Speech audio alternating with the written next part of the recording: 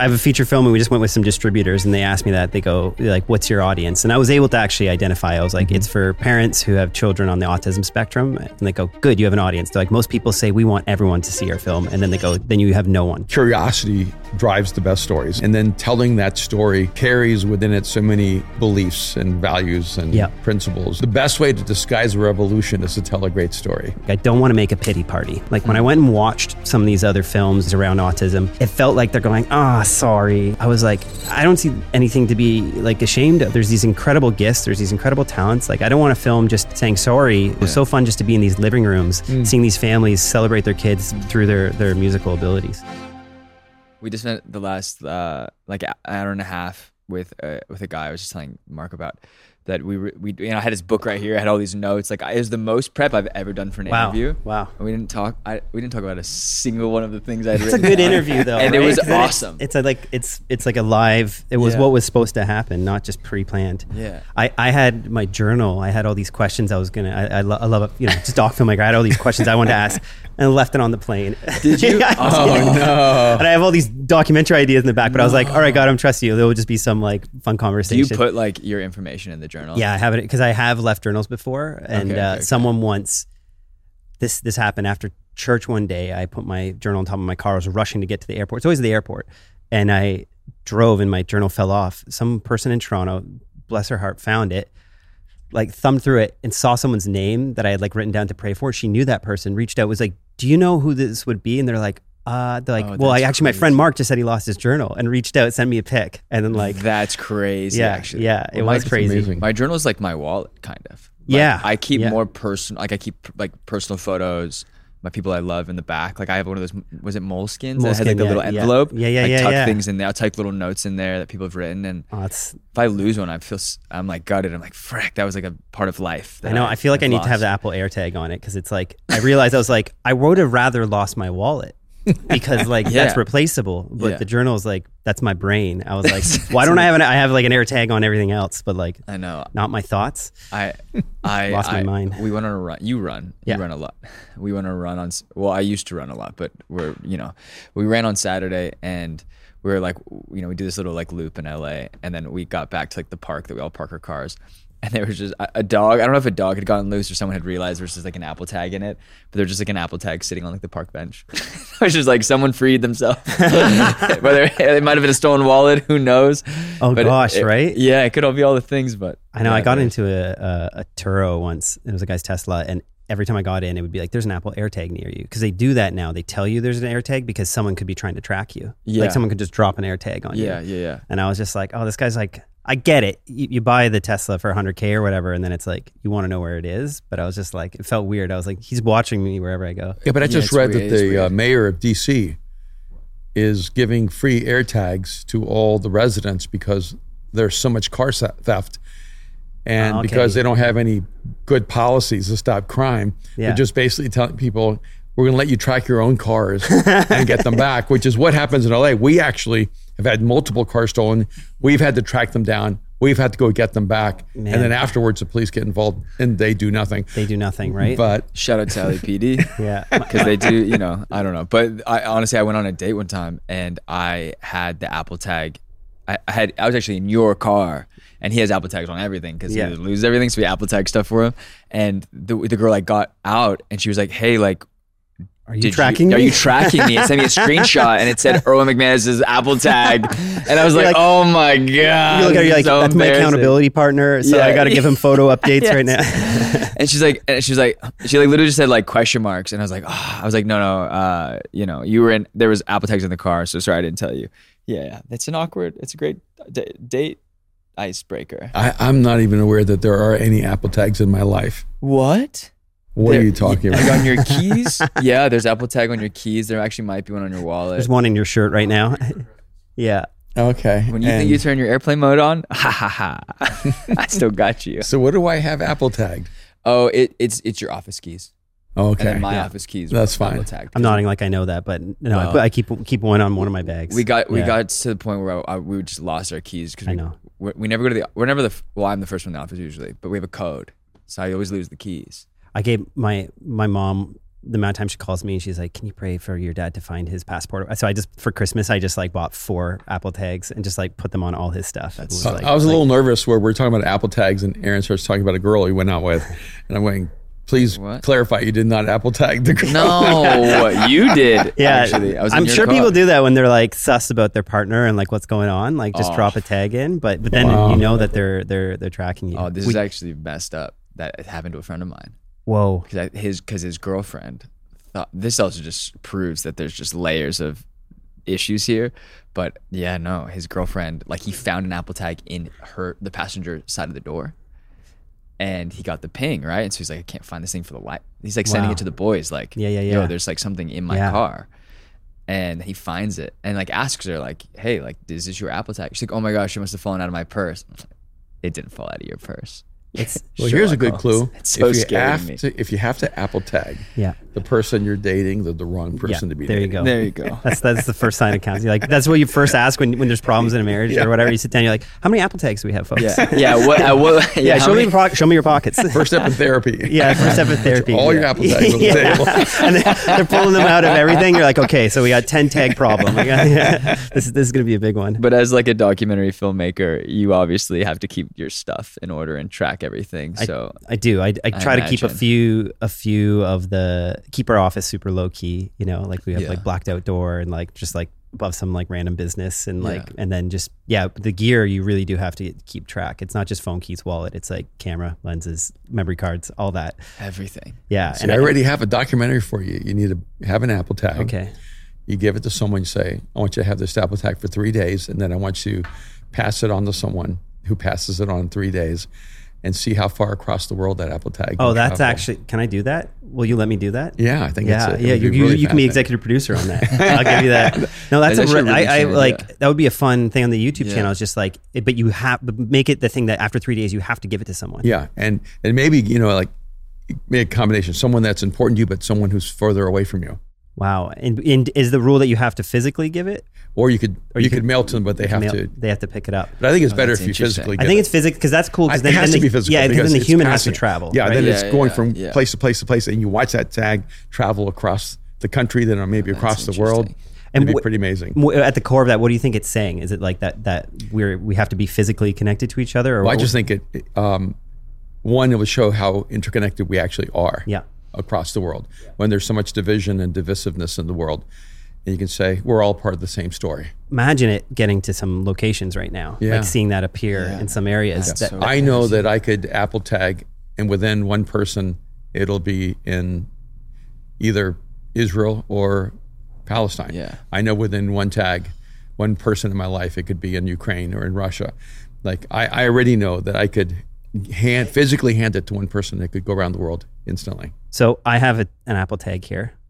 And I think I need to give it to one of you guys, we'll start the doc today. We could start over there. Maybe we get like, hi, will you take this? You got to give it in 3 days. Yeah, because I already have it. I already tracked. Oh, that's so interesting. It's an interesting concept. It is just to see it. Actually, it's like kind of 6 degrees separation, but in the sense of like that we're actually. That's always like, did you know this? Did you know that person? But that's just through like thought and connection. This is like. Physically, because just even how we ran into Uwe. Yeah, like, literally, I went to meet him out, and I went to take him to like show him something, and then we ran into a friend of his. Just like that, I'm always like, how many times does that happen? I think we've all had that thought. Yeah, we were in London, and we went to a clothing store, and we met a couple that were there on their honeymoon from Amsterdam. Yeah, and they came up to us and said, "We love your podcast."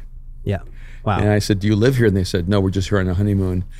And yes, that's right. In the store behind the hotel in Shoreditch. Yeah. What are the chances of walking into a store and then a couple comes up and immediately comes up and says, we love Mindshift. And we're here on a honeymoon from Amsterdam. And so I think the world is so much more interconnected than we could ever imagine. I've always wondered that when it's like, people are like, what's the first question you ask God when you get to heaven? I'm like, play me all the times that I just missed like someone. Like I just would like to see that as like with that, if we all had Apple AirTags, like just seeing like it just, I don't know, it would be inconsequential. I'm sure there's better things like why did the dinosaurs die or something, but it's like that, I want to know like how many times did I just like walk past. No, I'm on like a conspiracy kick right now. I feel like I would ask like actually who created the pyramids. Oh, so you're into Dr. Grant. I'm into. Is it Grant Williams? What's his? I think it. No, what's his name? Don't do names with me. That's bad. But no. I think it's Grant. But yeah, I know who you're talking about. Yeah. No, I'm just into Joe Rogan. Yeah. I'm playing it shallow. Not that Joe's shallow, but I just am always interested in the things he talks about it. But then we've had this conversation a dozen times because he's from El Salvador.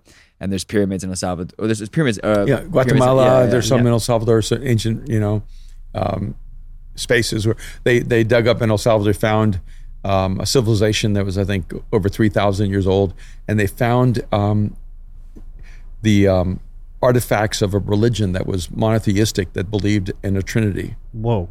In El Salvador, 3,000 years ago. I'm just waiting to did they find tracks and other church things in there? They found volunteer. A bunch of hoodies. They found a decision card. They found a decision card. A lot of merch. Yeah, they did. Yeah, they did. They found a lot of buckets. And oh my gosh, yeah, some tides and all. But it was just gold coins. That's coconuts. I read a book. I think it was the Lost Monkey Tribe. Again, names don't. But it was in Honduras, and it was supposed to be the last discovered. But I guess it's happening everywhere right now. But it was a city that they had to really journey to, and that was just half the book, was them actually getting there. And what was crazy about that book too is the cartel, or I guess not the cartel, but the drug runners are closing in. They're the first frontier in that forest, because they're the craziest people who would go in and actually be up against these anacondas and all these animals. But they what's so interesting with these older civilizations is one of the key indications they see in terms of their development is around the windows.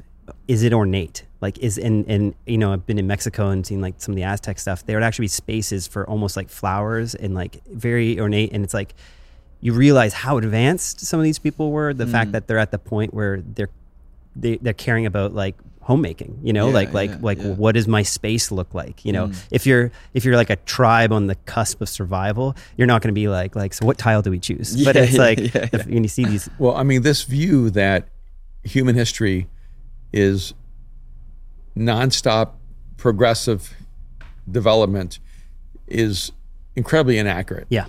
And the artifacts, the architecture, all the evidence we have of ancient civilizations tell us that human history doesn't work this way. It doesn't work step by step by step. There were eras where mathematics and architecture and their view of physics, it just was at a whole different level, different times. And, you have this Egyptian empire that's so extraordinary, right? You have the Phoenicians who were so extraordinary. But you can also sometimes see it where the empires of the Persians and where this nation, this empire was so progressive, and then it regresses. But you can even see it in the last 100 years. When you see photographs of the Middle East, yes, this is true. And of Syria and Iraq and Israel and Lebanon and Jordan. And it looks like really advanced modern cultures. And then 20 years later, because of Sharia law, everything goes back 1,000 years.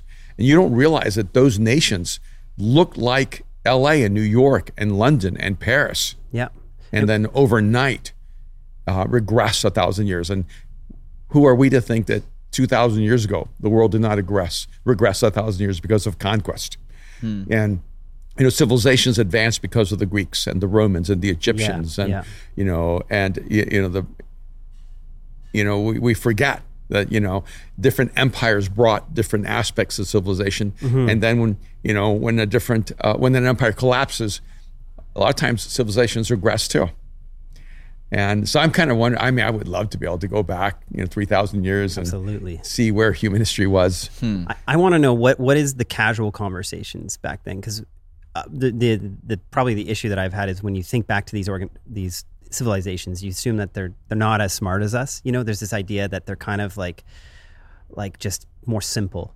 But I'm when I go look, been reading about turbulence, really fascinated about the idea of turbulence. That's one thing that science has not been able to create mathematical equations around. We know quantum mechanics, which is insane, but turbulence is something that, they'll take thousands of computer cores and it can render out turbulence off a wing, but it takes a week to do that, over a 4-second period. But Da Vinci would draw turbulence in really accurate ways. And I'm like, this is someone who had a lot of time to look at that and think about that. And so then I'm like, we always look at their really intelligent ideas, but I'm like, what were they just like, how did they just like, shoot the breeze? Like what, I want to know, like, was it just politics? Like what was those conversations? That's reminding me, because we always think about these big ideas, but I'm like, what were the small ideas? Were they like arguing like if mauve is like the new like silk to wear or something? Like see, this is why you're a filmmaker. Yeah, this is where my mind goes.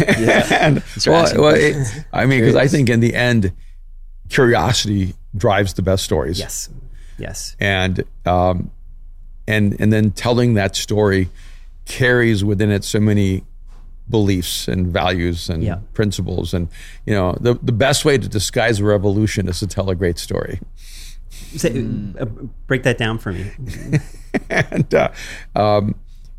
if you want to change the way a people live or see the world, just spread a story. Yeah. Like when 1 million people are captive and all they've known all their lives is captivity and bondage, and they think this is what the world is, and then you tell a story about a man who lived free. Story of someone who was able to pursue their dreams. A story of someone whose family lives in open fields and their children run and laugh and play and dream. That story will begin to spread, and someone will go, well, if that story can be true for that person, why can't it? Why it can't be for me? Stories are subversive. Wow. And they're powerful. So to change a society or a group of people, do you have to tell a story that connects to their desire, like what they don't have, or their fears? Their fears, okay. Yeah, and I grew up, because I'm older than both of you, being taught as a child in school to get under my desk in case there's a nuclear bomb that drops from Russia. Yeah, like that would do anything. Well, I'm always just like super confused. Do you know what those desks are made of? Yeah. Nothing would exist. Yeah. But there's multiple stories being told there. One is we need to be in fear. Yeah. That there's another empire. There's an enemy that wants to destroy us. Yeah. And somehow hiding under that desk is the safest place to be. But they're also teaching us conformity and order. Yeah. Obey us or you won't live. Wow. So there are layers of things. We've experienced that a lot. that are being taught. Yeah. Without being political, like Roe versus Wade was a story that was well crafted to advance a very particular value system. If you look back at any political shift in American society or in anywhere in the Western world or anywhere across human history, there was a story that people became convinced of. Yeah. Whether it's the government is evil or they're good. Yeah. Right. That this belief system will destroy you or it will save you. Yeah. And so Muhammad had a story that revolutionized the Middle East. I mean, think about it. There was a Tuesday where Islam didn't exist. It's true. And then by Wednesday, it had taken over a massive section of the world. Wow. Stories are powerful. And they do convince people that they need to shape their lives around that story. Was it Stalin who said, like 1 million people who die is a stat, but one person dying is a tragedy? Like that idea that we're always telling this with the Documentary Academy. We're on, people bring these stories for aid organizations and or churches or whatever, and they're trying to tell of a big problem in society, and they go so big, and it's like, that's abstract. I don't know what 1 million looks like. Like, show me. I couldn't tell you. If you showed me a group of people, I'd say 500,000. Like I don't know that. Yeah. But then if you can hone in on that one person, they can represent a big group of people. Thank you, because we had an earlier conversation in our mastermind, the arena. Yesterday. Okay. And someone asked me the question. They said, my coaches keep telling me I need to write a book to a very specific audience. I keep telling them my book is for everyone. And we're fighting over it. And what do you have to say? And I said, well, first of all, why do you have coaches if you don't want to listen to them? And secondly, you're not looking for coaches, you're looking for cheerleaders. Yeah, I saw that quote. What does that mean? It's when you ask more than one person for advice, you're looking for agreement. because you get advice from one person. They don't give you the advice you want. So you go to another. You go to someone else until you finally find the person who agrees with you. Yeah. So you're not looking for advice or insight or wisdom. You're looking for agreement. Well, what about groupthink? What about when you have groupthink is terrible. Okay. Come on. Well, does any group still believe in groupthink? I know. You're like, we'll show our film. We'll do feedback where it's good to know how a few different people perceived a piece of art you've created, and like, did you all like? Because that's an audience, right? And if it's disconnecting with 3 out of the 4, you're like, but that's not groupthink. Okay. See, when you're getting feedback from individuals, I see. They're not thinking in the group. Yeah. Yeah. Because what happens once you're in groupthink is the group tells you how to think. Yeah. Yeah. And then that's a ship without a rudder. So Ian and I said, look, if you want to write a book that touches everyone, you have to write a book for one person. Yes, absolutely. And because when I write a book, there's someone I care about, someone I love, there's a problem I'm trying to solve in their life. And this book is really my gift to them. Yeah. And then I know if I can speak to that person, it speaks to everyone. And you just said that about documentary filmmaking. Yeah. And because I could imagine people going, my documentary is for everyone. I have a feature film and we just went with some distributors and they asked me that. They go like, what's your audience? And I was able to actually identify. I was like, it's for parents who have children on the autism spectrum. And I go, it's for those families. And they go, good, you have an audience. They're like, most people say we want everyone to see our film. And then they go, then you have no one. Like if it's everything, then it's nothing. It's like when you go to the pop machine and you hit every button. It's like it's swamp water. It's like there is no flavor. It's like yep. You're swamp water. You're advocating everything I believe in terms of the creative process. Yeah. You have to, or otherwise you just reach super fans. If you're just doing a topic, like if you want to make a film about dirt biking and there's no main character story, dirt bikers will watch it because they see themselves. They're the story. But my mom's not going to see that. She'll be like, does he have kids? Like, what's he about? You know, like but it's a perfect example. If you have a story about a dirt biker, and that's what the story is, everyone who loves dirt biking. But if it's a story about a guy who overcame polio, a huge tragedy in his life, and then became a dirt biker, and then fell in love with a girl who, you know, now the story is actually becoming for everyone. It becomes a Ryan Gosling movie. The way, another beautiful Canadian. This is what we always explain to our students is that the physical journey, like so the dirt biker, I want to win this race, like that reaches the built-in audience. So dirt bikers, they want to know, like, how did he get that race? But the metaphysical or the emotional journey, other people will connect to that because we all have emotions. We all know what it's like to want to win a race for it to represent something. Like I just did a half marathon and I wanted to beat my time from half my age. So it's like that was my personal best was when I was 18 and I'm twice that. And so I was like, I want to beat that time. And if you made a film about that, it would be connected to some deep desire of like trying to extend my lifespan or my health span. And so it's like, that's what people would know, that feeling of like trying to beat their younger self. But that's the emotional journey. No, I love it. You talked a little bit about, oh shoot, I literally just went blank. What are we talking about? Oh, you talked a little bit about your documentary. It's called Okay. For now. Oh, we okay. So it's okay. Yeah, it's okay. I'll say it in here. I'm bummed we had to change the name, but it, in order to reach that audience, you know, I had a long discussion. I really stuck my foot in the mud with the distribution company we're working with, but they ultimately were like, we can get this film in front of more organizations and more families if they can see, like, you know, ASD Band, the movie is what it's called now. It used to be Okay, the ASD Band film. I think it's a bit pedantic. I think Okay was a better name, but it only really meant something to me because I was like, it's okay to be on the spectrum. It's like one of the main characters would say okay in the film a lot. It was just like, it's okay. And all the artists who I talked to, they're like, oh, you're changing it. But I'm like, if it's going to help the film reach further. So what's it called now? It's called ASD Band, the movie. Autism Spectrum Disorder Band. So the band that the film is about is they're a group of really talented musicians who are all on the autism spectrum and at varying degrees of life function. And so they. But that seems like an even more esoteric title. ASD Band, the movie. Because you have to know about that band. You have to know what that means, what each initial means. So that kind of comes from what the people I was working with were saying. They're like, when you say ASD Band, the movie, people think, oh, I should know who they are. Like there's an inference that they're big, and it's kind of fun. It's such a fun film. Like I didn't want to make a film.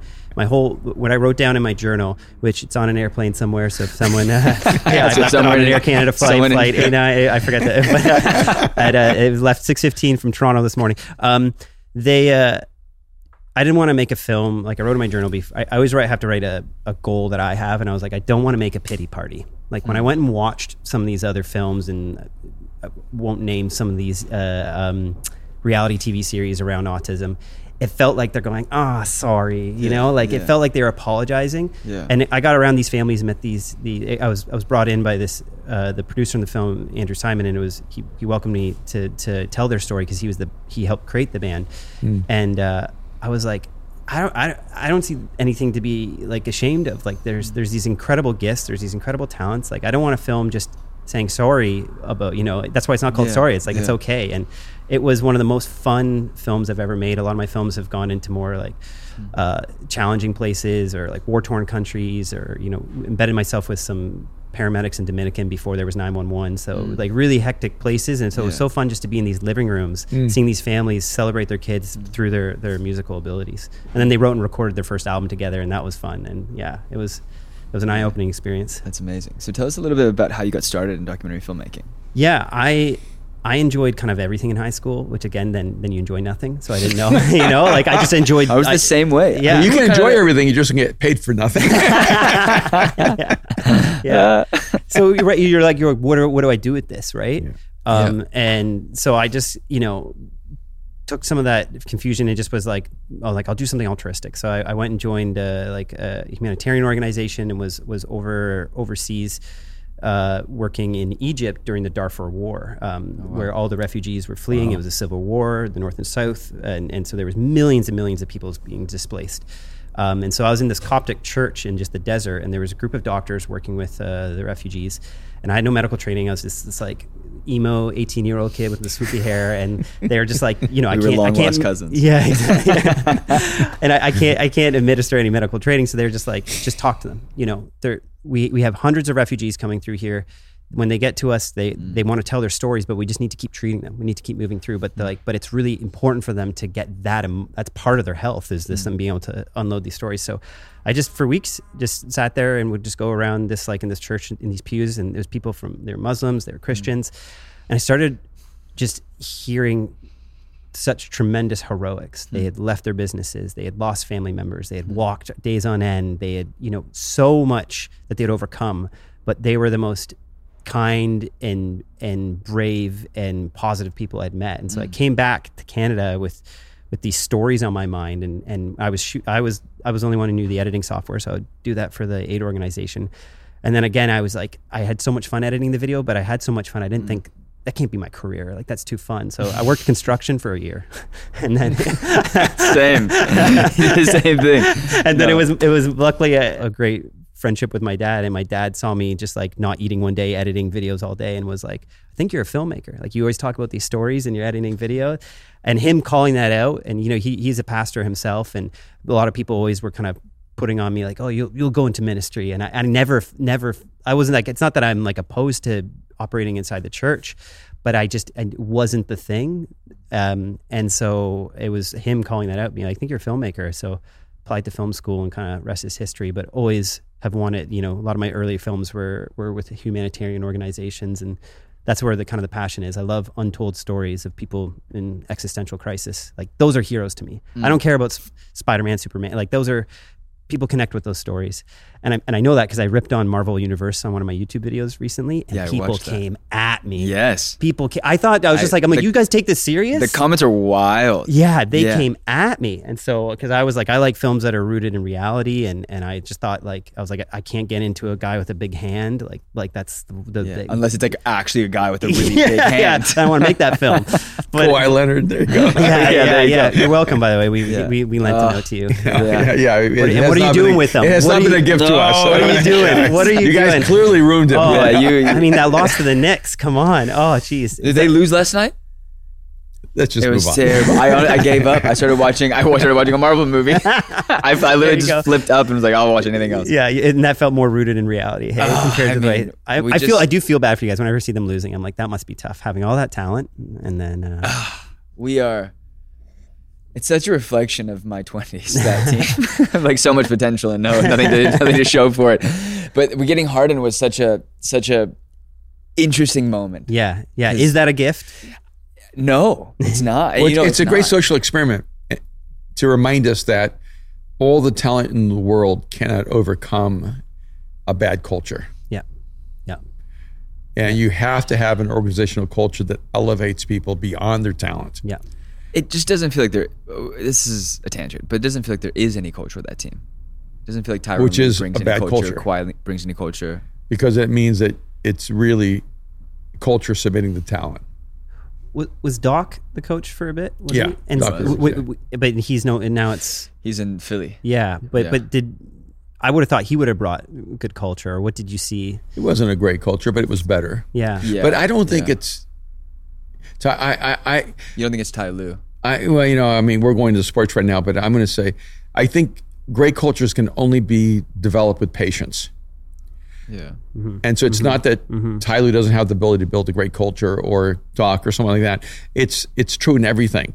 You know, I mean, I think one of the challenges, if we wrap this back to filmmaking, is when you're putting together a crew, if they're a new crew every single time, it's really hard to actually have a great culture. Yeah. Because people bring their own stuff into that moment. And then when you have the same crew, you can actually build the culture over time. Absolutely. And so I think the difference is the Clippers haven't necessarily had the patience to build a great organizational culture over time. It's so funny you bring that up. I was reading, I think it was I asked one of my friends who actually did the humanitarian school with, he's now a pastor, and I said, what's the thing that what's the new idea that you've learned about God this year? Because he's really, I really appreciate his mind. And he sat there and he goes, he's like, God moves way slower. Like God moves slow. He goes, if the earth is 6 million years old, like it took a while just to even bring like civilizations, and then like, you know, it took a while from like Jesus to come around. And then funny, I was reading a book by Peter Scazzaro that day, and they talked about the early church. We often in church culture are like, you got to build your church quick, got to like go hard. And we often reference the first church, but they were known, like some of the Desert Fathers spoke about them, they were known for that they moved slow and patient. And that brought about a really strong culture. And I funny, all of this is, I love connections. I recorded a video yesterday about the best DP and director collaborations and why. And the whole video at the core of it, my teaching point was collaboration and familiarity is sometimes like familiarity actually might be the key to you unlocking, like having people who know you, who you can actually call each other out, or that you know your shorthand, because we often look to that. I need to be with this person, or if I just meet this one person, then my life will change. But it's like the same best, you know, all these amazing Spielberg working with the same DPs, you know, like Tarantino would work with Robert Richardson on many films. Like they find familiarity and then they don't change it. And there's something, I think novelty doesn't necessarily mean progress. And here there's talent. Talent doesn't mean progress. Yeah. Yeah. And that's, I think the thing is that, you know, just connecting to where we start with the Clippers, is that they're trying to almost impose culture with talent. Yeah. And talent doesn't bring culture. Yeah.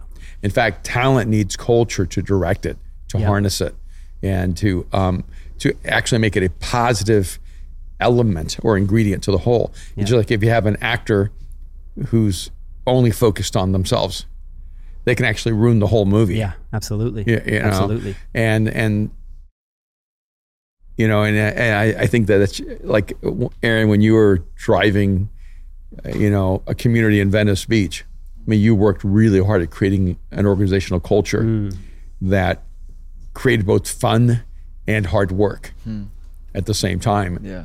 And it's not that easy to do. That's not easy. No. How did you make it fun? By just being ridiculous. Honestly, that's as simple as I can say it. I would make like our team meetings. I'd be like, I'd make everyone meet at the beach. Or not make. I'd be like, hey, we're having a team meeting. Yeah. We're doing it at the beach. Yeah. Which is everyone's shirt's optional. But yeah, shirts. But also when you get to the beach, I'm going to be in the water. Oh, that's so fun. There's 20 surfboards. This is good. If you want to meet, get the surfboard, get in the water.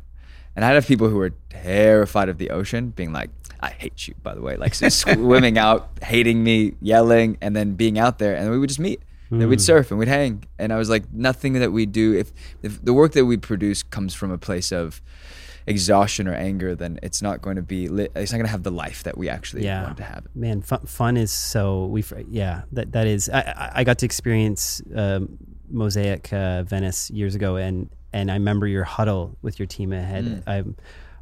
Which location was it? It was the one right off of Abbott Kinney.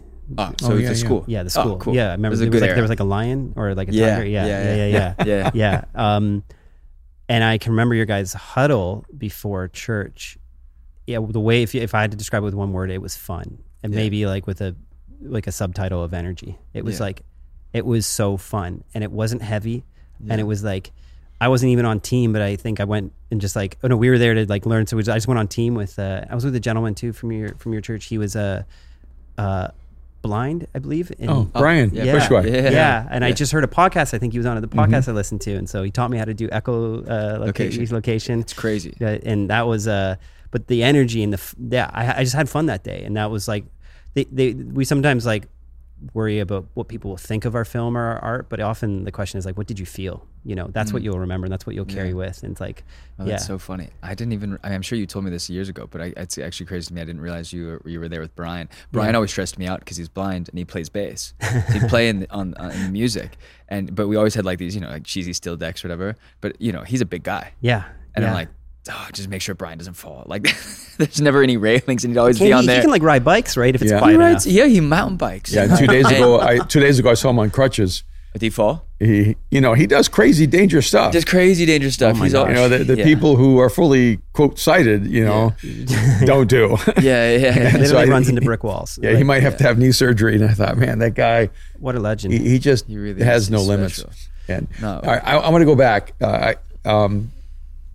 I can't remember who it was. Somebody spent $100 million on a movie, and it was terrible.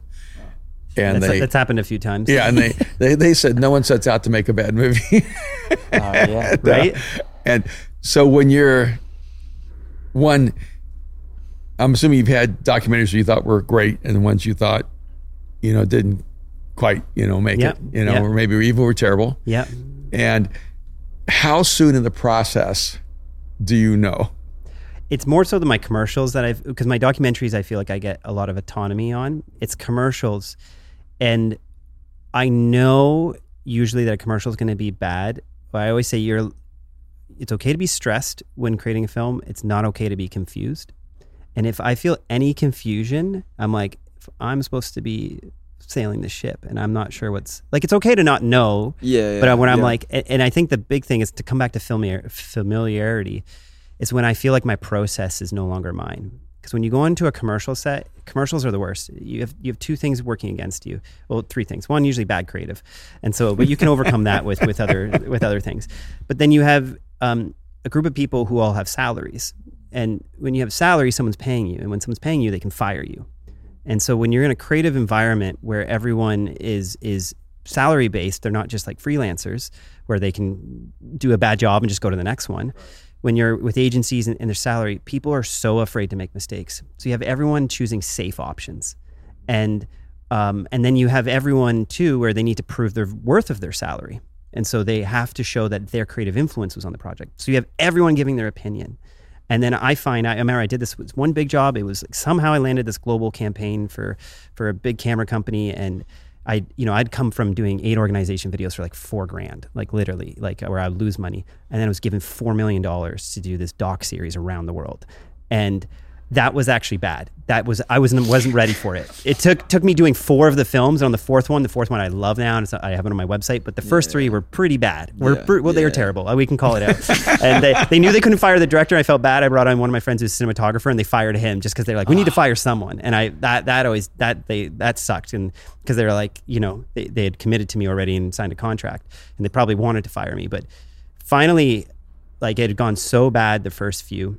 Because there I'm supposed to be shooting a doc, and I look behind me and there's 3 coach buses, Jeez. Like 100 people. And I'm on this little tiny, the idea is we shot these documentaries about photographers on the cameras, on the company's camera. Yeah. And it was like, it was a recipe for disaster when you have that much, because that's a film set and you're asking me to do an intimate documentary. And the process, that's when I was not familiar with that. That's where I knew it was going wrong. And so when we finally got to the 4th film, I was just like, I've just shot 3 really crappy projects. I was like, who cares what happens? I just told them, I was like, you got to let me do this my way. I was like, can we reduce the crew and can we shoot some extra days?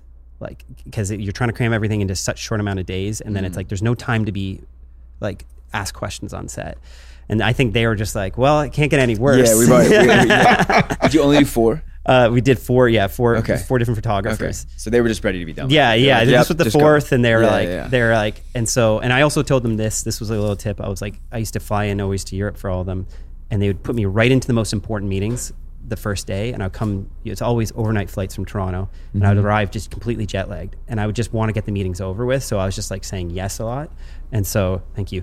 And so, long story short is I just told them, I was like, give me 2 days just to sleep in a bed, not talk to anyone. Like, fly me in early. I'll even pay for my hotel. And that was like, actually just, you hear all this stuff about sleep deprivation. That was just really helpful to be like awake.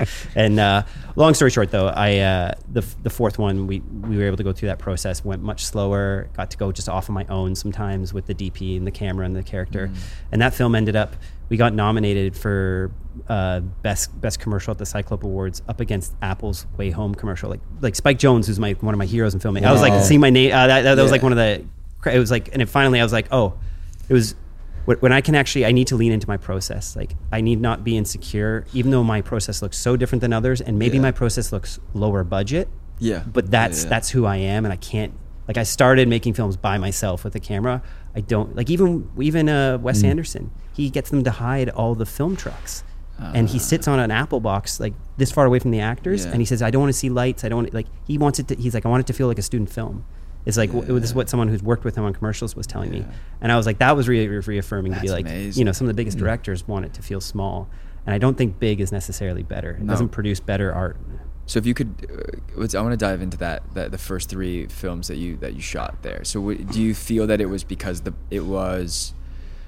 they were trying to enforce a process that didn't make you feel comfortable, or did you feel that it was you needed to go about it a completely different way? Yeah,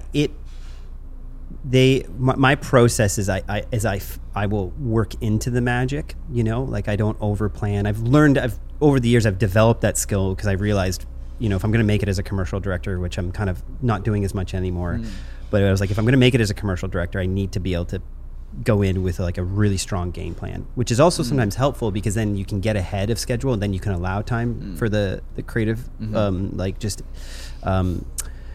abstract moments. But I don't ever want to pass blame on anyone. If I had, I wonder if I just don't think the project was, I think they wanted an intimate doc, but they had their process, and their process was commercials. It was like big, this was a global campaign, which everyone feels like they have to spend that money, to justify it. Yeah. So, I was young. I was still in my 20s, and so had it been now, and this is why I don't shoot many commercials anymore. Is my agent knows that I'm like, it needs, if they ask for 2 days, give me 4 and cut the crew in half. And some agencies just won't. They don't know. Yeah. They don't. And I'm like, an agency can't be there for half the shoot. It's not because I don't like them. It's just that it won't. If you're asking me to do a doc story and there's a gaggle of people all sitting on this couch and a monitor, and you're asking just a normal person to go be it's like it's the worst. When we shoot, I like it to be like this. I like it to feel. I like to be a sense of randomness. Yeah, that feels like uncontrollable variables. Earlier in the morning, they had like a lift going every like literally 5 minutes, and that was a little bit brutal. This time it's so quiet. So quiet. But luckily, our don't say that. I know. Hear beep. But there's something about like the creative process that when you're walking into it, it does feel like you're in a game. Like let's use basketball for an example. Like when you're walking in as the individual, when there's more team that's theirs versus yours, it feels there's a weird energy or like a weird maybe power or authority situation where you're going, no, for me to like control this or run this or to bring the like level of creativity or variable of unknown, there has to be the right dynamic. Yeah. And then and it's crazy because like one of my best friends runs he does all like the car commercials in LA or for like Kia and Honda. And I'm like, bro, you're the man. You're like the man on that set that like, and he's like, dude, I'm not the man. The first AD is He's like, but then Honda execs will come in or Kia execs will come in, and he's like, they become the man. Yeah. Because then it becomes us like children trying to hide from them. Yep. Trying to create while they're not watching, so that we can get it done. We literally would, a few times on that commercial campaign, would unplug the camera and we'd be like, we're reloading, and I would quickly get a couple of shots because there was literally this camera company wouldn't let me shoot flares, and that's like all I shoot. Like I love and like because they're like they were Japanese, and they were like, this makes our lenses look bad.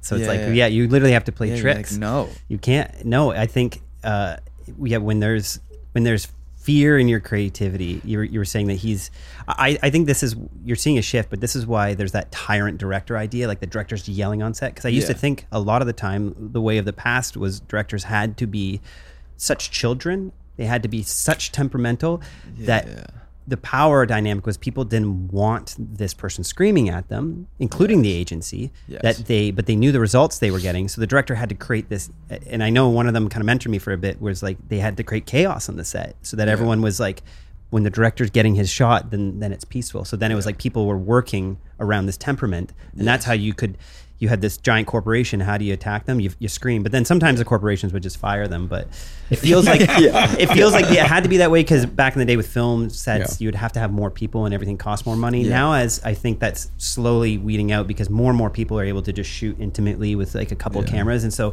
if you're screaming in a documentary with just you and the camera, it's like it doesn't work. Who are you talking to? Yeah, exactly. You know? Yeah. It does. There's a difference, right? Of like this, maybe the pastime directors that were really orchestrating this massive set versus these guys now. I mean, you included, or even just us here. It's like when you bring intimacy to something, you get intimacy.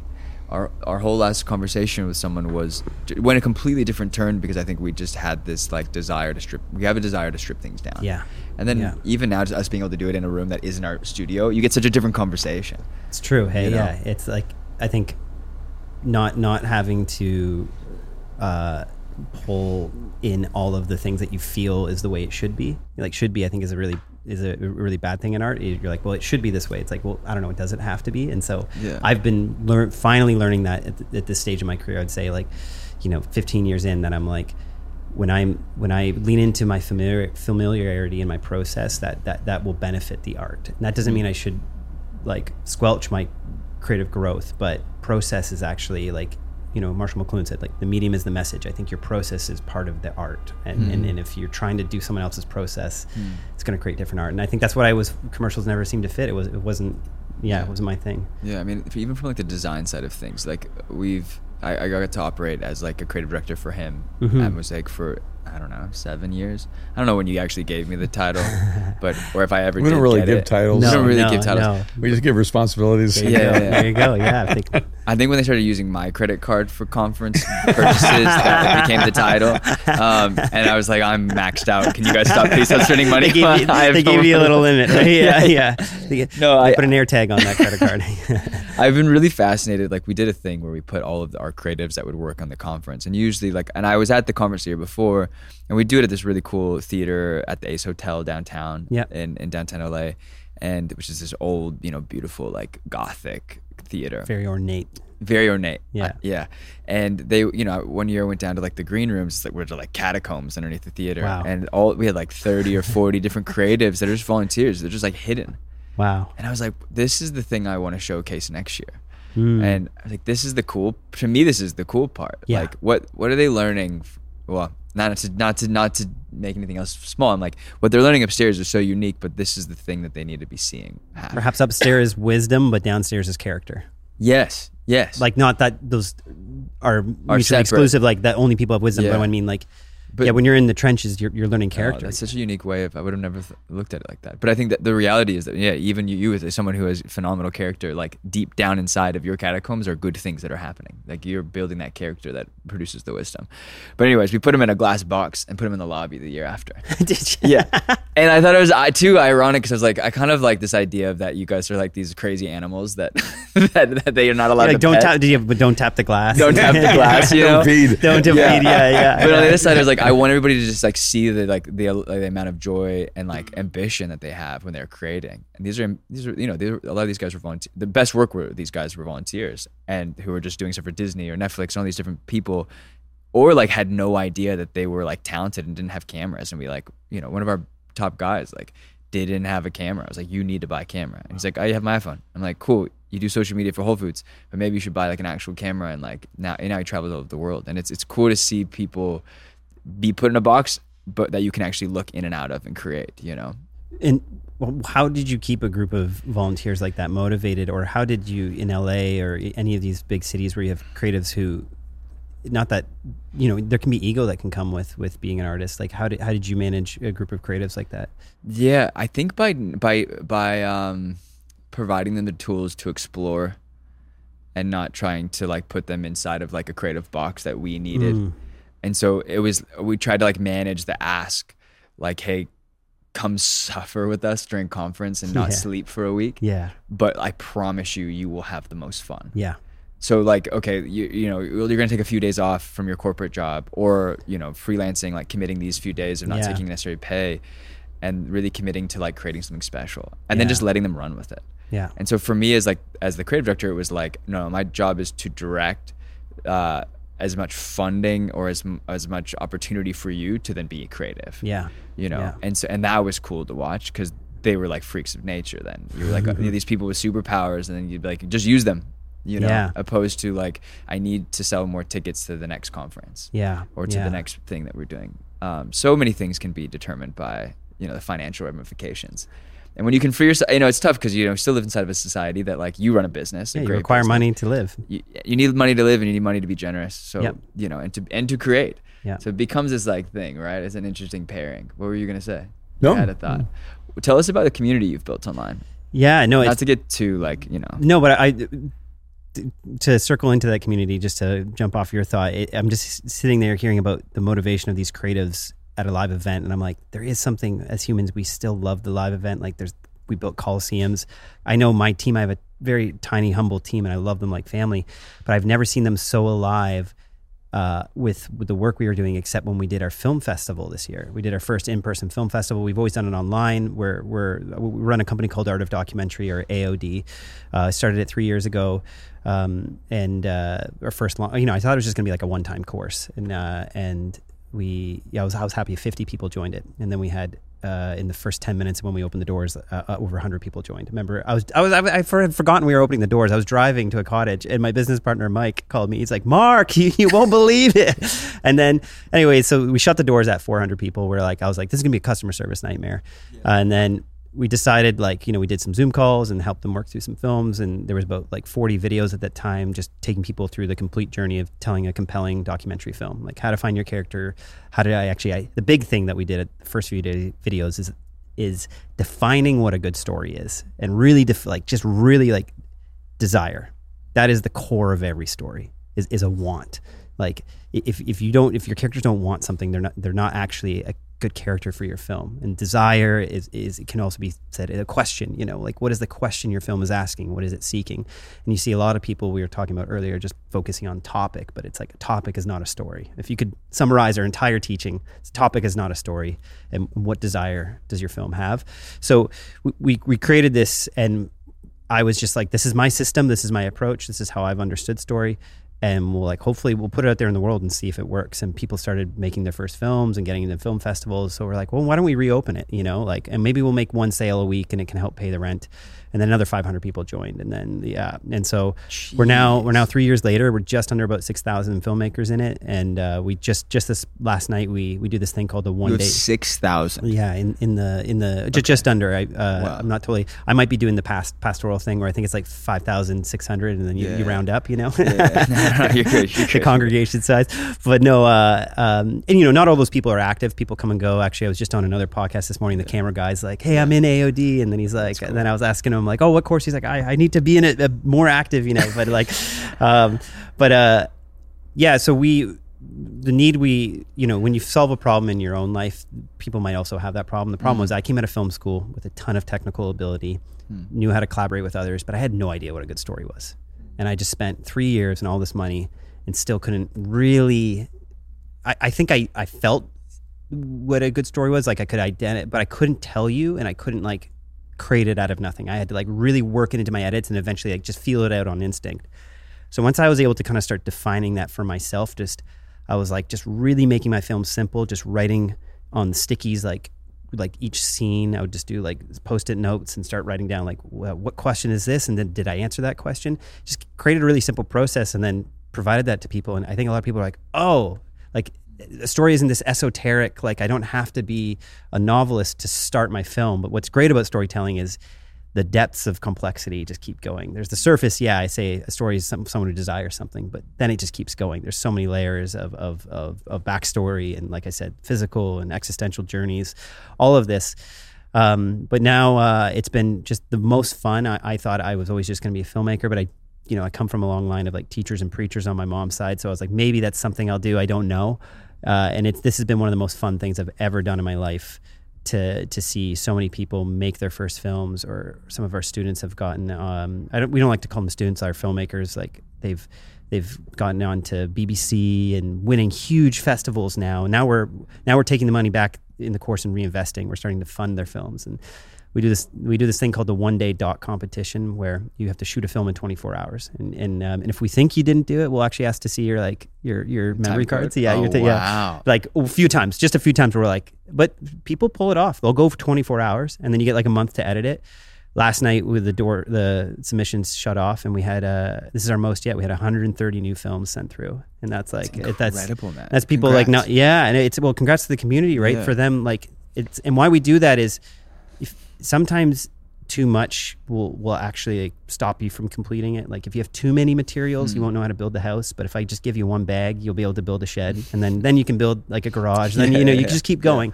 So we force people, because it makes you very focused. And I always get people in our course, if you can't identify your story in one sentence, if you can't tell me what your main character wants or the question your film is asking in one sentence, you don't know your story. And so it makes them, when you go out to shoot for a day, you can't be aimless. You have to be assertive. And then also too, then you don't have, the most you can have is like, unless you shoot all slow-mo all day, because then that's like 3 times the footage, but you can't have like more than like 5 hours of footage or whatever and so it helps people not get lost in the edit, because that's a place where you can really, project falls off the rails, is when you have just too much to work through. Yeah. Not enough time. Oh, that's amazing. That's 6,000 members. We've got a ways to go. That's incredible. So do people pay annually? Is there a membership? I knew that was going to be the question. It's like, how do you get... people watching right now, I imagine some of them are really interested in learning how to make films, because we were in Los Angeles. So tell us how to join. Yeah, well, we're opening up now a few times a year. We used to just do twice a year, but we're realizing that more, people always missing out, and it would be 6 months till we open the doors again. So we're moving to kind of 3 opens. We have one for Black Friday. I don't know if this is going to be out before then, but we had so many people miss out on September that we're reopening the doors just for 4 days. We have 5 different modules right now. Okay. We have the foundations of documentary filmmaking. We have the advanced section, and what's cool with the advanced is we do weekly feedback sessions, so you can book like a little time slot on a group Zoom call, get your work reviewed or your pitch reviewed. Cool. Then we have create and earn, because it's a big hurdle for most artists, is they don't have enough money to survive. And we're realizing people's business models are a hot mess. So they're working for a real estate company shooting, not that there's anything wrong with that, but they never get to do the creative thing. Yeah. And then we have a one for editing and one for cinematography. So yeah, if you're just theartofdocumentary.com, you can get on our wait list and find out when we're opening the doors again. And we just started a thing called Accelerators, where it's a premium product, and you pay for 3 months, and you get to be in a select group of. You have to actually apply to it, and it's you have like dedicated coaches, weekly calls, private group chat, and you get your work reviewed. And we also have some coaches that we've identified both from our community and from our own film careers, Mike and I. And they'll get on the call. If you need to just chat with them quickly, they will. And so it's like, when you like, with the airline company, you can get your private customer service. It's like, there's people who are actively on projects, but our team, I actually hired most of the team through church. I was running a video team at a church in Toronto, and my kind of assistant producer, she was so amazing and loved on people so much. And so she just felt, I was like, if I'm going to build a community, you need to be a part of it. Her name's Kim, and she's just, so many people, when they come to our in-person events, they're like, "Is Kim here?" Because she's the one answering the emails, and she's so fun. Yeah, she's so fun. So are there's some common mistakes you see people make when they begin the filmmaking process? Oh yeah, absolutely. The first thing when it comes to documentary is people treat it like a podcast. They think the interview is God, and it is part of it, but they'll just, all they'll focus on is, where's the interview, and did I get them to say everything in their story? And then it becomes a Wikipedia page, because then we're just hearing them tell their story. We never get to see it. So people treat their audiences like dummies. They think they have to telegraph and say every single thing and every detail about the story for people to understand it. But you can show so much. And I think moments of silence in a film allow the audience to begin to think about the story more. And so I find people over-explain and rely too much on interviews and then just have what we call aimless B-roll. We're always like, if we had to identify a system, we're like, you're an assertive filmmaker. And assertive sometimes is listening and following what's happening, but then also assertive is like, oh, I know this happened in your life, so let's go get shots of you back in that environment. Not just like aimless is like, well, oh, I like your sneakers, I like this lighting here. It's like then you have B-roll like footage in your film that means nothing. And so I would say another mistake, is people don't realize how much meaning is in every frame of their film. Like I really appreciate my mom. She's always put Rembrandt photos up in our house. And I remember as a kid, we had the Prodigal Son one, like where he's on his knees. And I think it's Rembrandt. That's very expensive. She was original. I know. She stole it from a church. But you could just stare at that for my attention span. Maybe I stare at it for like a minute, but still that's one frame. And there's so much that's being said in that. I actually remember my Oma, we had this really beautiful painting in her house. She went through every aspect of the painting once that there's three circles in this window and that's the Trinity. And that's I remember just and there's this dove coming down and it's the 7 lines and 7 lines it's the number of perfection. And I was like, there's so much meaning in this one frame. And so as a kid, whenever I come back to their house, I'd go stare at that photo on the wall and just know that I was like, this is a story. And maybe that was without her knowing, that was planting those seeds of juxtaposition or metaphor. And so, I think a big mistake is a lot of filmmakers just treat it like a podcast and then treat their footage that they're incorporating into it as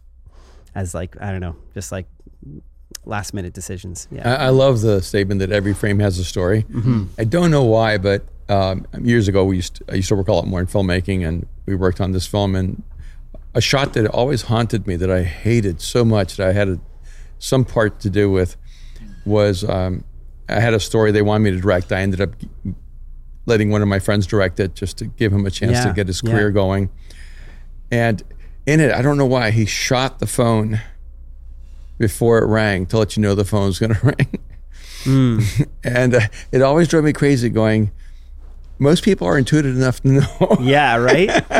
When you hear the ring, that it's a phone. Yeah. And I think sometimes, it's we think it's art when we make it linear, didactic, and clear. Yeah. And there's some part of art that forces you to intuitively connect dots. Yeah. And that's more fun. You're part of the experience then. And I think people don't realize when you're creating art, what you want to do is leave enough space for that person's imagination and their experience to fill in the blanks. Yeah. And that's when you're in the story. Yeah. You're almost like imposing your own story into the other person's story. So do you feel, because now there must be some kind of internal tension now that you have this community that's blowing up. Yeah. That I imagine is far more lucrative than documentary filmmaking. Absolutely. We say if you don't don't do documentary filmmaking as a career. That's why we have Create and Earn. Where we help you run your business. Yeah. Mm-hmm. Your docs will very rarely make you money. They'll make you money, but it'll be over such a long period of time. It's like that. You'll have to be living at your parents. So do you live with your parents? No, I do not. Okay. I currently do not. Yeah. Thanks to AOD, I don't. But so is there tension to to teach and to do? Yeah. So I really struggled to start my YouTube channel because I was so afraid that I was like, I don't want to be a YouTuber. But then I thought long and hard about it and I couldn't shake it. And I think that's because I inherently enjoy teaching. So what I did is I actually started my YouTube channel in my condo at the time. And I wanted to know, if I'm going to do this, I need to know, will I enjoy it? Because when your passion and schedule align, you kind of feel some creative fulfillment. And so I shot a YouTube channel for 4 months and never released anything. I wanted to know, if no one's watching, can my ego survive? Because I was like, I was afraid too. I was like, if I'm doing this, I don't know. Is it because I want people to hear my voice? And I'm like, so I essentially ran a YouTube channel and I've never released those videos, but I wanted to know, if I do this, can I enjoy it without anyone watching, and can I enjoy it on my own? And I found after 4 months, I was like, I actually enjoy this process. I enjoy sitting down and going, what's a problem that I've learned to solve in my career, or what's a topic I want to talk about? But then I say this, and in my first YouTube video I ever released is I said, this channel is, I want to help bring you along the journey of my film directing. I want to help you make better stories, but I also want it to help be a place where I get to connect with people around the world and create more documentary stories. So the way I would say my set up my business is it's 3 parts. It's me and Mike, who he's the co-founder of AOD. He's shot like 5 feature documentaries. He's won Austin Film Festival. Like he's doing amazing stuff. He's working with HBO. We both have said that we can never stop making films. That's why we've been able to create this platform, is because we had the experience. So the way it is we make our films, and then I talk about some of that process on YouTube, and then YouTube sends people to AOD, and they find community. And then now we're finding AOD is now the economic engine for us, and that's funding our films and funding other people's films. So tried to always build my business so that they all talk to each other, but in one direction. So the good thing about that is if you can immediately identify when one's failing. When no one's joining AOD, we're like, when have I been releasing YouTube videos? No. And it's like, if I'm not making films, we're like, well, are we taking money out of it to create that time, you know? And so it's like, that's why I'm traveling for Europe. Yeah. But yes, to come back, Mike and I even had a conversation last week, and it's like, yeah, it feels like we're running businesses, not making films right now. And we know there's seasons to build. You know, you in Canada, everyone builds like crazy in the summer because then the ground freezes in the winter. And I'm, you know, building a home right now, and they're not going to be working through the winter. It's like, you know, you try to get the framing so that you can work on the inside. There's different moments. I keep telling myself that, like, yeah, we're in a season of building AOD, and when the next film comes, it will. But if I'm sitting here a year from now saying the same thing, that's when I'll know, you know. But it's also too, I was just going through all the best directors of all time because I was looking at their collaborations with DPs. I was deep into Wikipedia yesterday, and there's some of the best directors of all time. They'd be like 3-7 years. Terrence Malick made a film in 1979 and didn't make like another one until like Thin Red Line, I think. He made Days of Heaven and then just like disappeared for 20 years. So you're this idea that you have to be making a film every year. I don't know if you'll be making all your best films, like, you know, so it's picking and choosing your battles. Right now I am enjoying building this community, and we're starting to executive produce a lot of films. So I'm like, we'll do that for a bit. But really cool. I have to be making films. It's interesting though, because it feels like you guys are taking back almost the studio system a little bit. Like you guys are becoming very tiny, but on some level, like you're taking this and going, you know what, we're going to invest in the things that we care about and tell the stories. Yeah. No, we've recognized that AOD, because we're a global community in 70 countries, our community, we always remind them, like, there's untold stories. You have a perspective, you have a process, and you have people around you that we don't have access to, and you need to identify those. And so we're able to help tell, like, the first film ever, or documentary film, I think, was Nanook of the North, and it was just a camera person and an Indigenous person in the north of Canada. It was just 2 people, you know, just a tiny film crew, and we're like, that's where documentary started. Documentaries now on Netflix, it's like they have these big interviews, and you know, you watch all these murder mystery shows. It's just a different genre of like scripted film. Essentially, it's not really a documentary, and so it's not that we're opposed to that, but there is something about a person with a camera following a character who has desires, and so we're trying to reclaim that. And those, Netflix won't fund those films. You know, your studio systems won't fund those, but those films only take $15-20 grand to fund. So. Do I need to repeat that? No, I think we're okay. I'm the filmmaker. It's fine. Yeah. We've already prefaced it. Yeah, perfect. I like it. No, we're in the midst of art being built. But yeah, so those films don't need much money. They just need a really passionate filmmaker. So if we can come alongside, and what we've noticed is most of the people in our community can get their films 80% of the way there, and that's where you were talking about a coach. You just need that extra little perspective at the end. And it's like just a few small changes can go such a far way. So yeah, we just did our first one in Toronto, and the plan is to do one either in New York or LA next year. So I think you should do it with us. Yeah. Yes. Yeah. Please. Yeah. We used to do a film festival every year, and people from all over the world come, but we've never done a documentary film festival. Yeah. Is that what you do? Is it all documentaries? It's all documentaries. We have 2 locations. I think one in LA. I think a really fun story for you to tell, because I was struck by how you're going to be traveling. Yeah. Because your staff's all over the world. I mean, I think a great documentary would be the story of a storyteller, where you take like the 10 most interesting documentary filmmakers you have in the world, and weave their stories together and show how there's like a common human story in people who tell the stories, because there is something unique about people who are driven to tell stories. Yes. What have you identified in that? Like, what do you see, or what's your thesis on that? I think sometimes it's people who are desperate to understand themselves. And is understanding the world around you, you can sometimes, that's an extension? Yeah, it's therapy in a unique way. What about people who are afraid to understand themselves? Because it's easier to psychoanalyze someone else. They don't make good storytellers. Okay. Yeah. They're less, because why is that? Are they're just not as in because tune? They're not honest about their own story. Okay. I mean, I think a huge part of what helps a person become a really powerful storyteller is how much they tell themselves the truth about themselves, about their own pain, about their own flaws, about their own shortcomings, about their own fears, insecurities. And then you become more, I think the more you become aware of all the textures inside of your soul, the more you're able to see it in the story that you're trying to capture. And you also know when... Wait, hold on. Do you agree with that? Because I sense some hesitation. No, I'm thinking about from my brain, when people start talking, I make 10 connections, and I'm thinking about the notion of that humans are the only species that can lie to themselves and believe it's truth. So I'm listening to Erwin talk about that. I'm like, I'm always concerned. I'm like, where have I lied to myself just to get out of responsibility in my own life? And then if you say it enough times, you start believing it, right? And so then I'm like, as a storyteller, that's why I have a pact. I have two really close friends, and we've always said, like, we need to be brutally honest with what we're going through, because I've had close friends in the past where you find out all this interesting stuff about them later on, and you're like, oh, I actually didn't know you. I was hanging out with a character in a script. I didn't actually know you.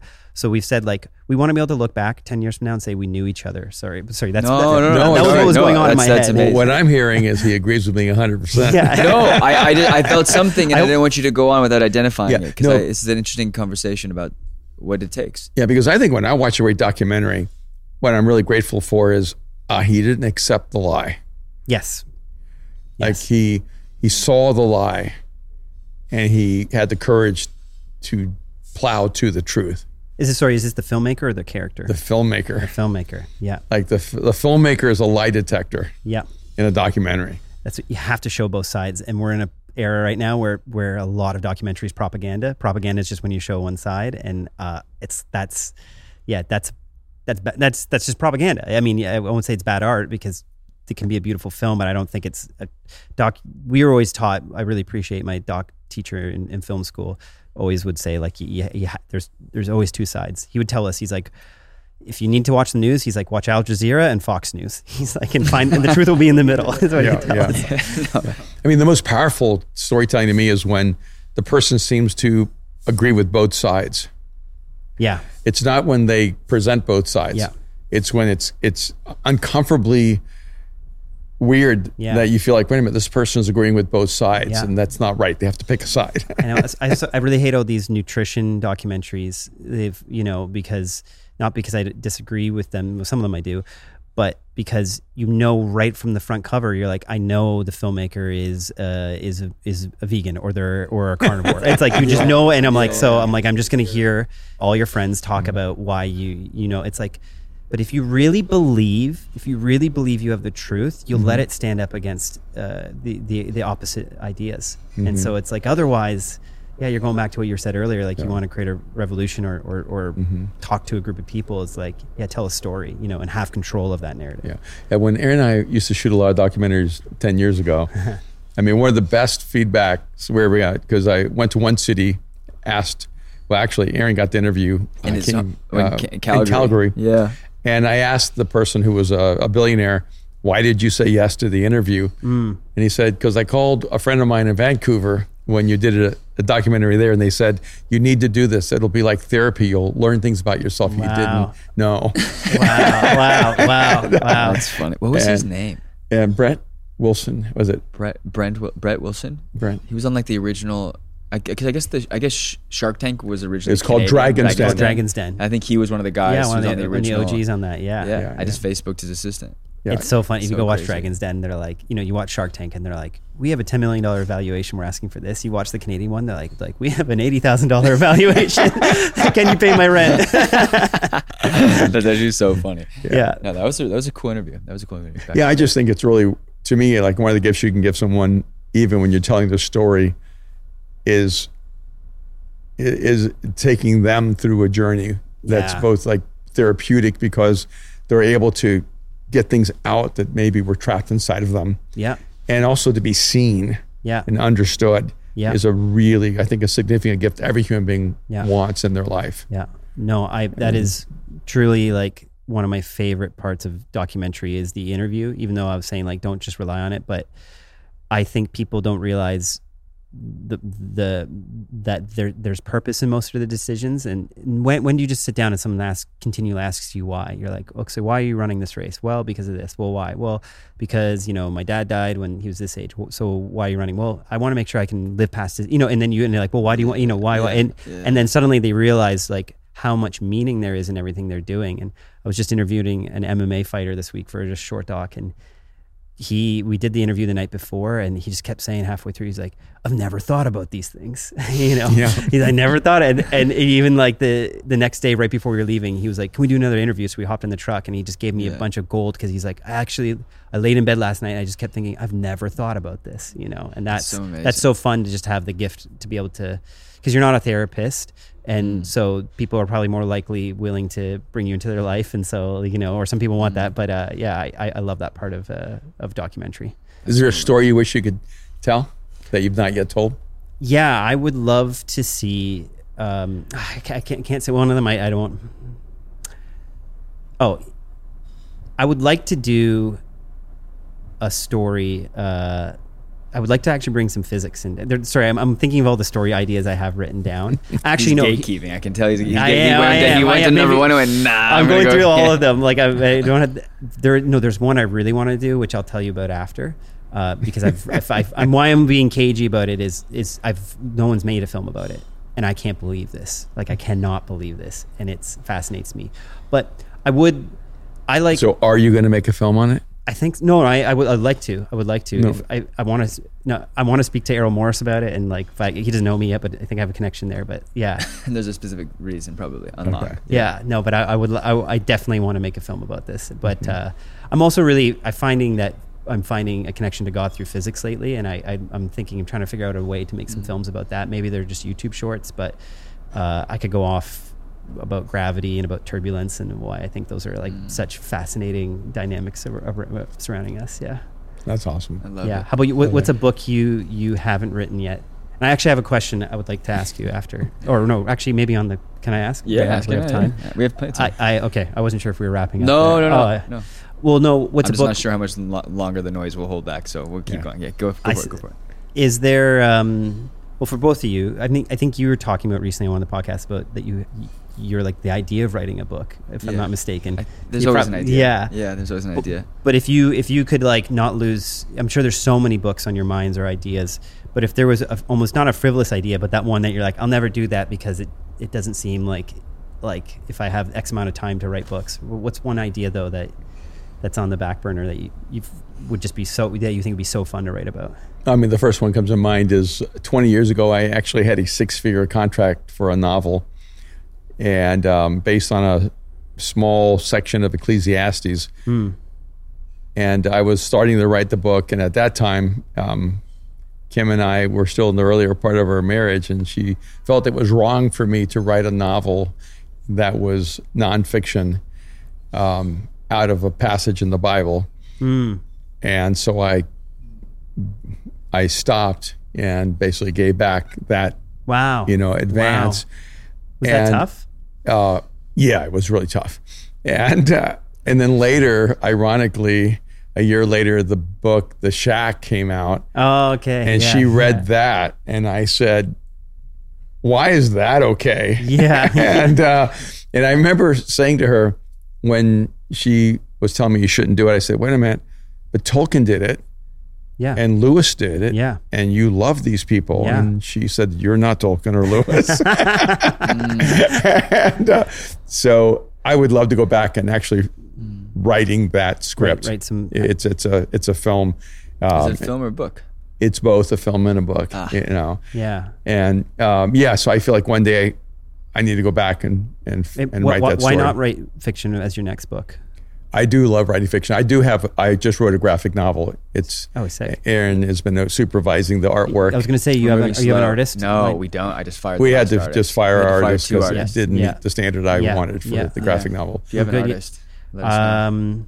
Do you have, no, we can talk. Yeah. No, that would be awesome. Yeah. The Watchmen's still one of my favorite books, like graphic novels. That's interesting. So I have that graphic novel done, and I have my writing history began writing science fiction. Yeah. And I just never released any of it. I started writing science fiction when I was probably 10, 11, 12 years old. Yeah. And that's kind of what I feel about the film.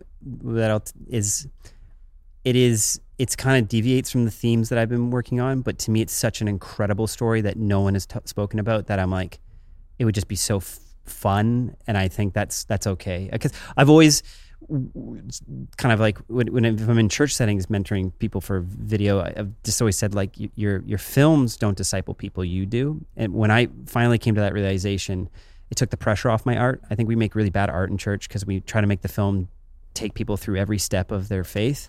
But since I've taken that pressure off my art, I've felt that I can, be mentored or mentor people better, and then my art gets to exist the way it should. Like it's to inspire, it's to help people ask bigger questions, or for people to feel seen.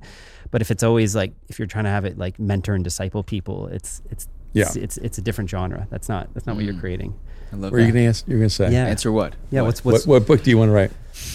Or is it a book? No, I think I said it on the pod, and I think in the moment I said it, I think there was something else. But lately, it's been like something around, like the word that keeps coming back is like the creative way, talking about how, because I would say I would like I was a creative director, but I was really like creative adjacent until I got like more hands on to design. My background was in editing. My background was in film. I went to film school, and then kind of left that to go into clothing, and then always learned the artistic nature of the process. Then I usually leave it at that. I've never become like the master of how to sew, or the master of how to edit. I just edited well enough to get, the little white girls at school to like pay me to edit their reels, like it was always enough to just the side hustle. But it was like how, but then doing enough of that in different ways helped me to have an understanding of the broad nature of creativity and the process of it. So like how to really create, like a simple, like maybe pilgrimage of how to be creative, or even just like understanding that the process is a part of the creativity. Yeah. No, I think that hasn't never always been done well, but I think is it the Art of War or the War of Art? War of Art. Reversal, yes. Yeah, like books like that are actually really helpful to. I think so much creativity is getting over imposter syndrome, right? Yeah. But then from there, I've enjoyed, even Mind Shift was reading that book on a retreat recently, and like really, thank you for writing it, because I've always. Since I got into filmmaking, I would sometimes I'd bring a pillow to film school. Like I would stay overnight and just work like crazy. And I've always found that I have kind of two gears in life, like fast and really fast. And so it was affirming to read like that is part of your gift, is that you are obsessed with a craft or an idea. But you did obviously talk about the idea of responsibility and being, like a good friend, a good father, these different roles you have in life. What's advice to people, perhaps like myself, where how do you manage passion and responsibility? Like I'm trying to remember the questions I wrote down in that journal. Again, if it's on the Air Canada flight, what are the indications in your own life that are flagging you that you're leaning too far in one way? You're being over responsible, so you're not taking the risks in your passion, or you're being over passionate, so you're neglecting your responsibility. Like, what is there check engine lights that you would see, or in your own life, when have you noticed? I find very few people actually have those two tensions equally. I think some people tend toward, if you want to use the word responsibility rather than passion, I'm not sure if that's the divide, but let's just use that. Yeah. they would end up being overly responsible, always using responsibility as an excuse to not pursue their passions. And I find other people, they're completely driven by their passion or their ambition or their dream or their desire. And they would use it completely to justify not taking responsibility I'm providing for my family, so I'm going to work on this all the time. And neglecting relationships. So I think the reality is very few people have both of those. And so you need to look in the mirror and figure out which one of those two you are. Okay. And then go, okay, I'm a type A+, and so I'm going to need to realize that my checks and balances is I need to make sure that my life is about people. And I'm never going to know. I'm always going to think I'm right. So I need to have the people I love be able to speak into my life. Yeah. And so you just need to realize that your compass for the other half is broken. Yeah. And so you need to have... So rather than trying to be the holistic compass, you need the people around in your life. And then if you're the high responsibility person who gives up your ambition, your passion, your drive, you need to have people in your life who are highly ambitious, highly driven, who are also speaking your life, calling out your potential, and because you have a responsibility to your talent and to your relationships. And it's not one or the other. And and I think it's rare when people seem to have somehow a gravitational pull to both. And so most likely you're not, if you're listening, that rare person, you have a pull one to the other. And then even when you have a gravitational pull to both, you find yourself being pulled back and forth throughout your life, and so that's just what I would say. Just looking inside of myself, I just would always have that pull inside of me, and realizing I move really fast, and there are just not many people in life that are going to be able to move at my speed. And it would be very frustrating going, well, how do you have community if people can't move at your speed? And you have to realize, if you're a speedboat, then it's your responsibility to pull down your engines and get back over to the cruise ship and spend time with the people on the cruise ship. And don't use the fact that you're moving fast as an excuse to not slow down to get with them. They don't have to keep up with you. If you're the one who moves fast, it's your responsibility to slow down and re-engage and connect. And it's not, you can't go, it's equal. It's not. The person who cannot move as fast cannot catch up with you. The person who moves fast can slow down. And on that note, I think we might just need to end this thing. I think that's the beep that says we're done. We've brought this conversation to a close. You can cut this. There's one last question. Go. This was the one I wrote down. And I'm going to ask you both. Is stress a decision? Is stress a decision? Is stress a choice, or is it an event? You want to go first? Can you choose to be? Now you go. Can I choose to be stressed? Yeah. I guess here's one way of asking it better. Do we choose to be stressed? I don't know if we choose it, but I like it. We were talking about that today. Because I had asked him a question. I said, cause we were talking about one of our guys we work with. He's the head coach of the Los Angeles Rams football team. He's, I think he was the youngest coach to win a Super Bowl championship. Yeah. And now, but he's 2 seasons away from that. His last season was the worst season. From Super Bowl winner to like the next season was the worst drop off in history. So he's and a lot of people were thinking that maybe, I'm just going to keep going. Is that cool? Yeah. A lot of people were thinking maybe he'd go into sportscasting, or maybe he would like take like a front office job. Yeah. And I asked him, I said, if you were the youngest, winning football Super Bowl champion, would you take an office job that would probably involve a lot of high stress, or would you go and become a sportscaster, get the biggest check ever, and then just walk away into the sunset? Well, you asked me this very specific dilemma. Would I choose to become president and CEO of a professional sports team, or become the GM. Celebrity sportscaster? Yeah. Getting paid ridiculous amount of money. And I said, being a sportscaster would be fun. Yeah. It would be like going surfing every day for me. It would be the easiest job in the world. Yeah. And it would be very low stress for me. Mm-hmm. Being the president, CEO, and or general manager of a football team, my job being based on success and failure would be so high stress that I would definitely choose it. Wow. Yeah. Well, no, he didn't say that at the end. He just left it there, and I was like, oh, so it's an obvious answer. Yeah. I know what you would choose. You would choose the high stress job. That's cool. I think stress is misidentified. Okay. Maybe that's where I'd go with it. Yeah. I would go that stress is the thing that maybe I wouldn't say it fuels it, because I think the ambition and the idyllic nature of like the outcome of the creative process would be something that I desire. I don't know. Stress is just, I don't know what it is. Maybe it's just turbulence. Maybe it's just something that when you're in the air, you're going to feel. Yeah. It doesn't necessarily kill you, or you hope to God it doesn't. Yeah. And maybe in the middle of it, you're like, maybe I hope to God we die quickly, I think it's just something, it's unavoidable at times. But I do think there are times where you can avoid it, and then you should when in those moments. I don't know. I don't have a clear answer. What's yours? I think stress is like gravity. Okay. We all experience the gravitational pull every second of our existence. When you're young and strong and you stand up straight, you're fighting the force of gravity.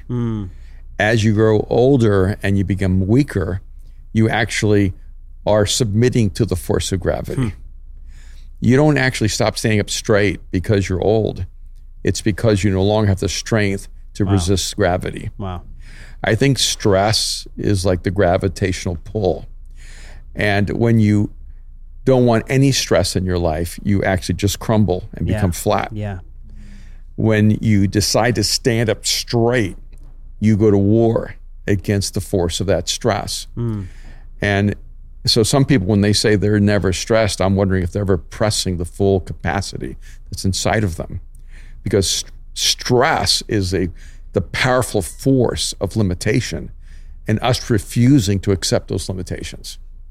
But when people say they're stressed out, and I look at their lives and they're not doing anything, I realize, they've just crumbled under the gravitational pull of stress. They haven't been in the gym. Yeah. I think you need to get in the gym, work out, and learn how to stand up straight. Yeah. You have to willingly introduce yourself, expose yourself to stress. And to pain. And then your capacity increases. That little infant is laying there and doesn't understand the power of stress because they're just laying there. And then the moment they get curious, they try to lift their head, and that's when they start fighting the gravity. And then when they crawl, then when they walk, and then when they're standing, and every step of human development is deciding gravity will not hold you back. And I think it's the same with stress. It's like, of course, I'm always going to experience stress because I'm never going to accept my status quo. Cool. And so I think you should see stress as this wonderful reminder of this is your limit today. Do you want to press beyond that? And be able to take on more? So go get stressed. Go get stressed. What do you think of it? That was a leading question. No. I genuinely wanted. It was something I was journaling about it, and I was like, okay, you can't decide if you're going to experience stress.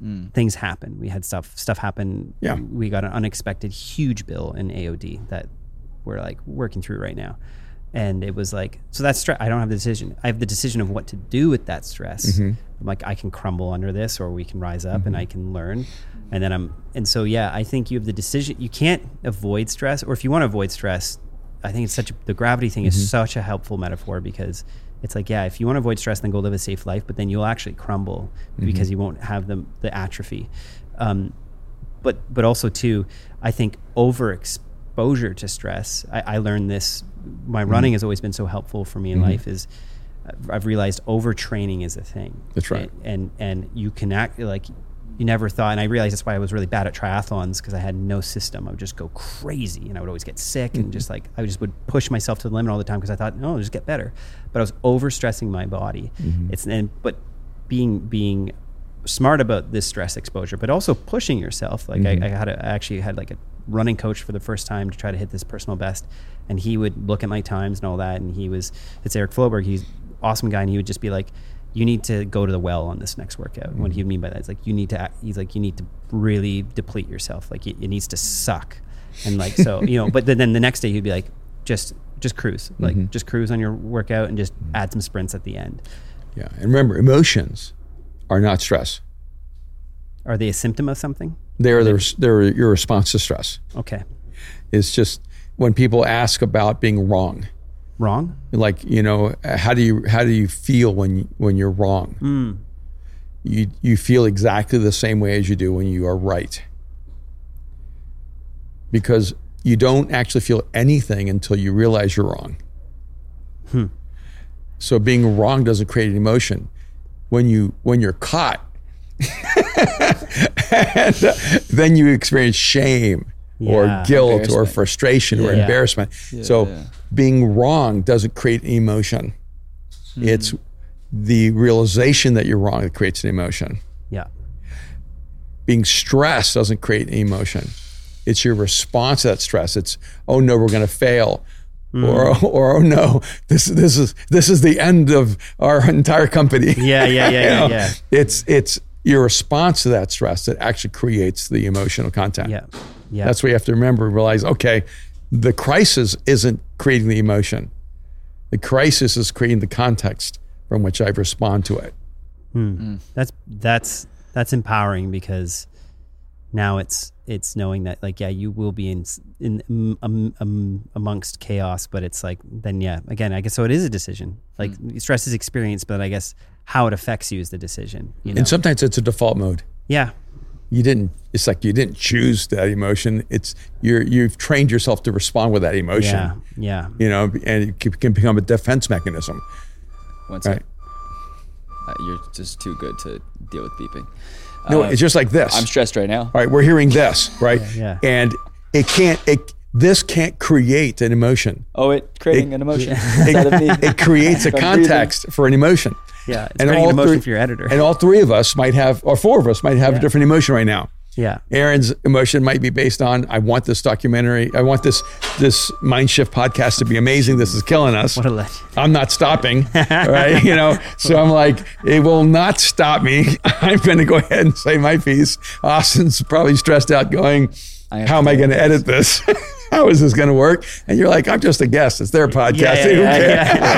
They should have locked off this location beforehand. They should have watched module number 3.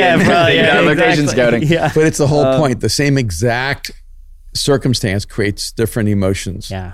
Because of our response to that circumstance. Yeah. No, I love it. And honestly, when we were looking for a location here, we had a few we could have rented, and then I reached out to a friend and we got this spot. And I knew there would be variables we couldn't control, but I think when we got in here this morning, I was like, oh, this is so much more aesthetically pleasing beautiful for space. Me. And it looks amazing on the cameras. And I was like, I'll take these two. I don't even think the person who gave us this location realized this was happening today. Yeah. I think she'd be mortified, but it is, there's part of, I love the variable of like the randomness of what can happen, Yeah. And when you're shooting a documentary, you don't want it to be sanitized or sterile. That's what commercials are. That's why they're not good. And Mind Shift Podcast is not a commercial. Jeez. It's real life. Yeah. No, but I do wish Scissor Lifts could just turn the little button off. Turn the sound off. Hey, thanks so much for joining us. Hey, thank you absolutely for having me. We have to do it again. Yeah. And we're going to do this film festival in LA. We got to do it. Heck yeah, let's do that. I would love that. I would love to bring Art of Doc and Art of Com together. I think that would actually be like pretty beautiful, because those two things go hand in hand. Like verbal for communication is so important, and there's a time to make a film about it, but there's also a time to communicate in personal and verbal. And I'm also trying to think of how do we do something with the art documentary with the Arena conference live in LA next year. I know, we got to find a way to feature a film at our Arena conference. Well, we just had 130 come through, so maybe that's like with the one-day doc competition. 130 new docs that they submitted. That's what came through last night. It was so awesome. Before I went to bed last night, it was like 13 minutes to midnight. Yeah. And I looked and I was like checking in. I was like, wanted to see, because we do the one-day doc competition twice a year. Yeah. And last one we had 110 films. I was like, hopefully we can beat that. And I was looking at it, it was like 103. I was like, I'm like, this group of AOD filmmakers are like pulling back. Yeah. And then this morning I woke up and Kim on our team's like 150 came through. And I was like, in that last 13 minutes, 47 films came out. You guys are waiting to, some people were waiting on that export file. Yeah, I know, they were sweating. I should have upgraded the memory. I should have upgraded. Yeah. So now our team has their work cut out because we got to watch each one, and so Is there a limit on time Then we put a limit now. It's like the films have to be under 8 minutes. Okay. And I think that's also important because longer isn't necessarily better. Yeah. So it helps people, again, being assertive, making the right decisions. And so, that's the format. But then we'll be presenting those films online and we take the best ones and put them on our YouTube channel, and we actually pay the filmmakers for that. So it's been so fun to be a part of this global filmmaking journey for so many people. I just want to do the math real quick. So you have, it's saying that 8 minutes. Oh gosh, I don't want to hear that math. Divided by 60. Geez, you got 20 hours of document. That's if everyone hits the 8 minutes, but that's pretty wild. Yeah. That's exciting, man. It's Congrats. Cool. Well, what's so cool about that is if we didn't do this competition, there would be 150 less films about people going through great existential crisis or telling about something they've been through. Like these stories, these are untold stories that, and I'm not saying each film of those is amazing, but that's part of everyone. You have to, if you want to be a good filmmaker, you have to go make a lot of bad films. And so go make bad films. That's amazing. Yeah. But we can't wait to do something together. Yeah, I would love to. All right, Thank you again. Thanks so much for joining us. Of course.